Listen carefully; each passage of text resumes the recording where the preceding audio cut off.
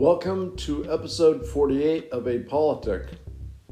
We are engaged in a progressive discussion of politics for people who hate politics in about 5 to 10 minutes. We try to keep it short and to the point. We encourage people and empower them. We're attempting to promote a transformation of our society for the benefit of everyone in our society. The goal of this podcast is to encourage voter registration and voter participation in a process of reducing the conflict and division of our society. What we're hoping to do is encourage you to get informed about the issues. Society as a whole really needs each and every one of us to vote based on making informed choices. And that means really looking into the issues and not being fooled by all the misinformation available in the media. Some of the information is accurate and true. Some of it is not. So we have to very carefully analyze the information that we use to form our opinions and to cast our votes. Apolitic pledges to give high quality information that is not biased toward a political party. We're going to look at various topics through the lenses of progressive principles as we are looking at significant days in American history, issues, policies, great heroes, and programs. We want to examine everything using real stories and real people. Again, all in relation to our progressive principles. This is the first of several episodes where we're going to join Steve in examining the use of presidential pardons. President Trump has been getting a lot of press coverage on his use of pardons, so we thought we'd go back in history to look at pardons from a nonpartisan point of view. Some pardons that look reasonable and some that do not. They look corrupt and bad. Again, the progressive principle which is at stake in this whole situation is Principle 7, increases equal protection and justice under law. As we said in most episodes, we cannot claim to be progressive when we are violating constitutional and progressive principles. We need more voters to be heard in the question of which direction our country should take, forward or backward. So thank you for joining us, and we're looking forward to our discussion.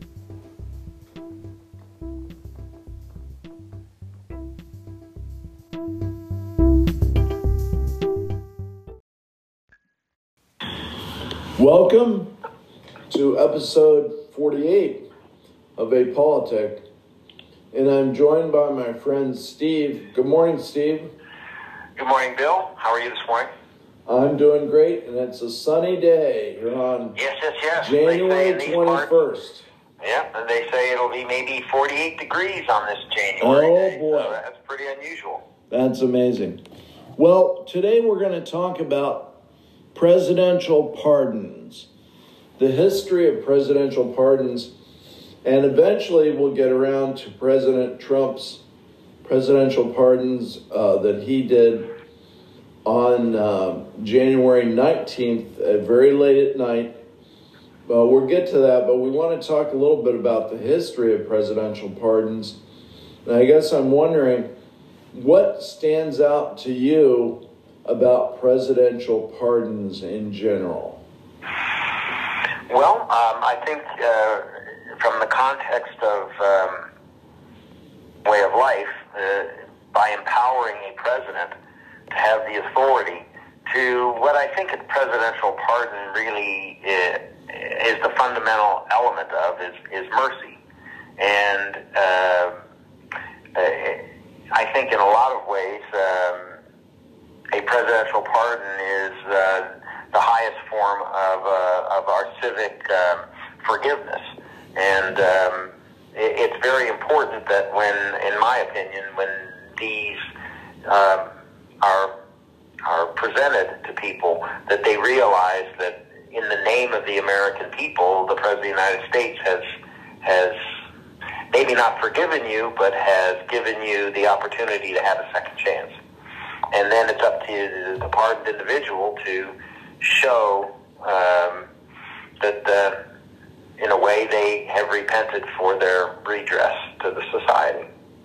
Well, I think that's very well said, and we want to refer to people that this comes from the Constitution in Article 2, where it gives the president the power to grant reprieves and pardons for offenses against the United States, except in cases of impeachment.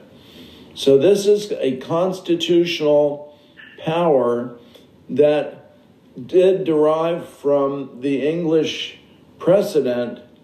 So that's where we got it from England. But it has been somewhat controversial, and I guess there are great reasons for pardoning, as you just mentioned. And then there have been some very weird cases, and so I'm just wondering what impresses you about some of the weird cases or some of the interesting cases to you. Well, I think that regardless of who the president is, if they are frivolous in terms of the fundamental basis for which the offense to the country was. And I think that when you basically are, in some instances, pardoning individuals whose representatives have lobbied with financial incentives to the chief executive, then at that point it's not so much an act of justice as it is an act of self-aggrandizement, if I can use that $10 phrase. That is a $10 phrase. Now, are you thinking of any particular case when you're talking about that? Well, I mean, it depends. I mean, there's been many pardons given. But, I'm saying specifically for making illegal. Bill Clinton's pardon of Mark Rich. I mean, that was really. But again, I think that those have been overshadowed by the recent pardons that former President Trump exercised. I mean, they all seem to be, or most, were individuals who in some way or other were in the orbit of Mr. Trump and had knowledge of maybe some of the actions that he may have been involved in, and they had his back. They would, maybe plead the Fifth Amendment or not give testimony in court in order to protect the president, who they knew at the end of the process would pardon them for their silence.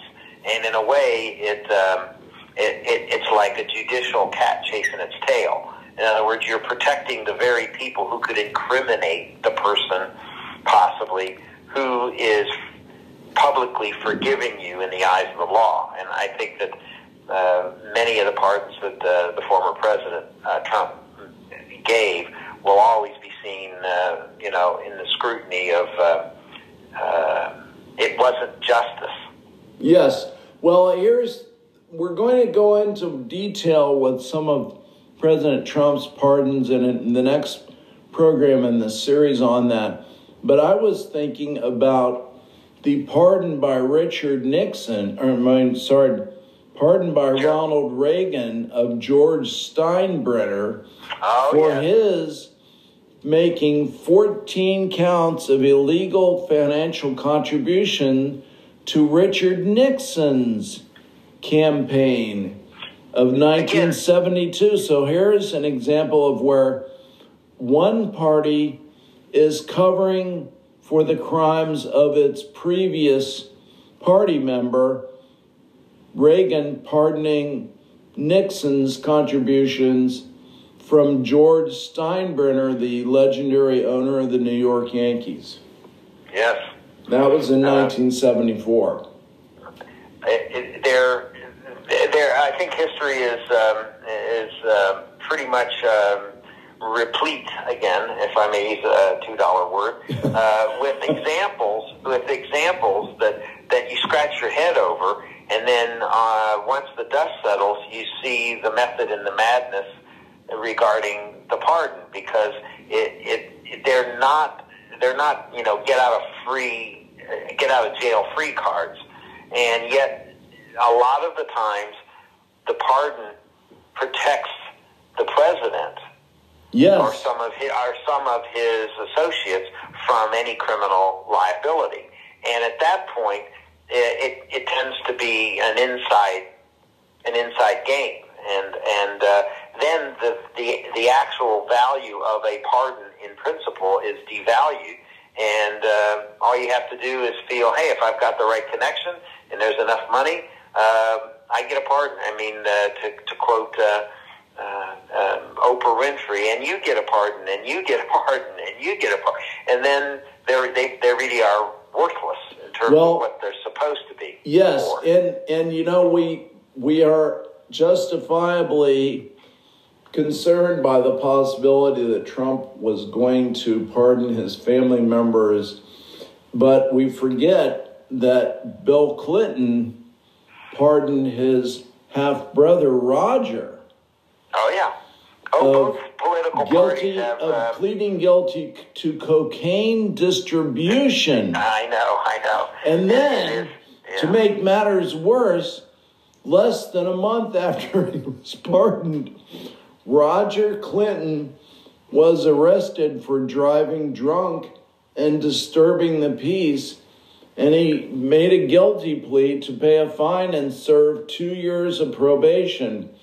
So, we get very exercised by some of these situations where family members are involved, and we really don't have to look very far to see where both parties tend to violate these principles of equal protection. And another one I thought was interesting was Jimmy Carter pardoned Peter Yarrow, who was one of the leaders of the folk rock group Peter, Paul, and Mary.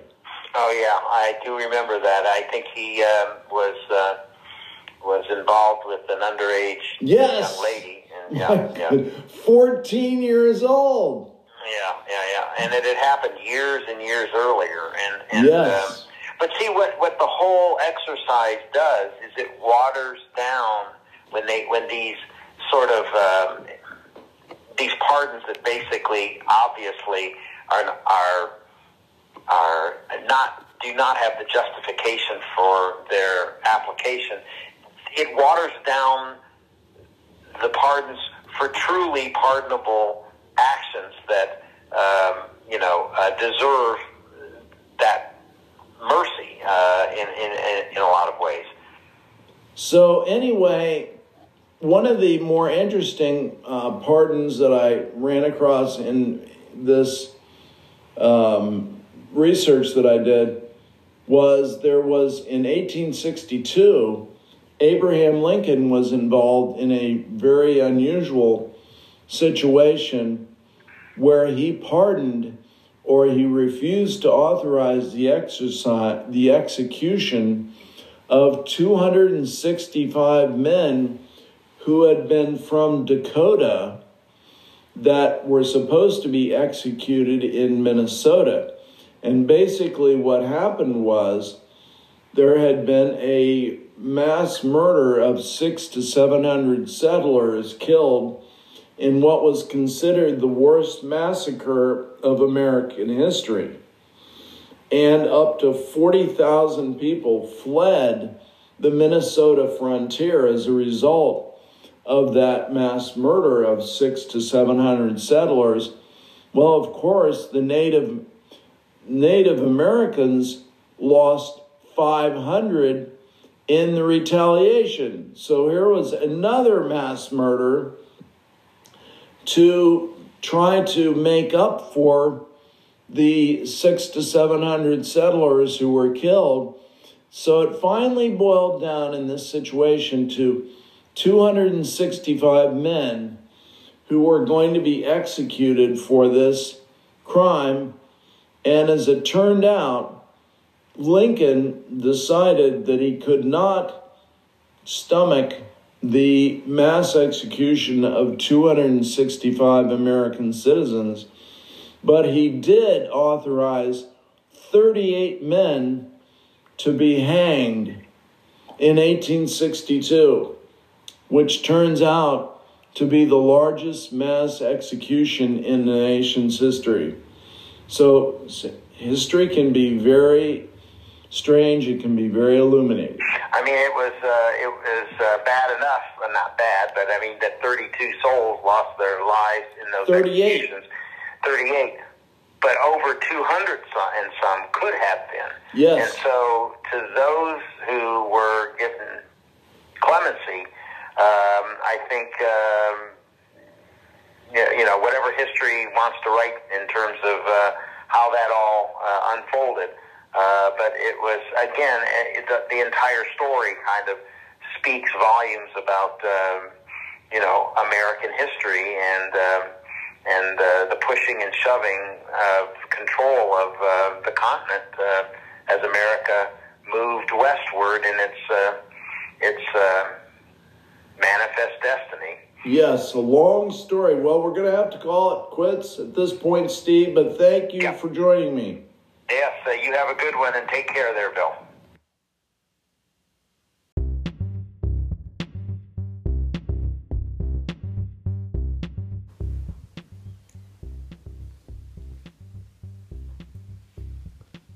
Thanks again for joining us for episode 48 of Apolitic. As you can see, the use of presidential pardons has historically been controversial. There have been very good uses of pardons to promote justice, and there have been very corrupt uses of pardons. We believe that the citizens being better informed about the positive and corrupt practices of presidents in their pardons and in their communication of their opinions will make future presidents more thoughtful when they exercise their powers in office. The American people don't know and they don't care. That should become a saying of the past. This was and still is an impediment to progress. In these types of cases, we badly need all eligible voters to get informed on the issues like the use of pardons and then cast their vote. We can't blindly trust the media. All we can do is a lot of cross-checking on what's being told to see if the information is consistent, reliable, and valid. But you must decide how we in this country will respond to the use of clarification of our identity and, of course, moving forward. Your vote determines our future. And again, I'm talking to all you people who haven't been voting, that 33 to 40% who just haven't felt like taking the time and trouble to become informed on the issues and then casting your ballots. You are the ones who will control the balance of power in the United States over the next 20 to 50 years. So good luck. Next, we are going to look at the use of the nuclear option in Congress for our podcast. So we will look forward to seeing you again at episode 49. Thanks again for joining us. Have a great rest of your day.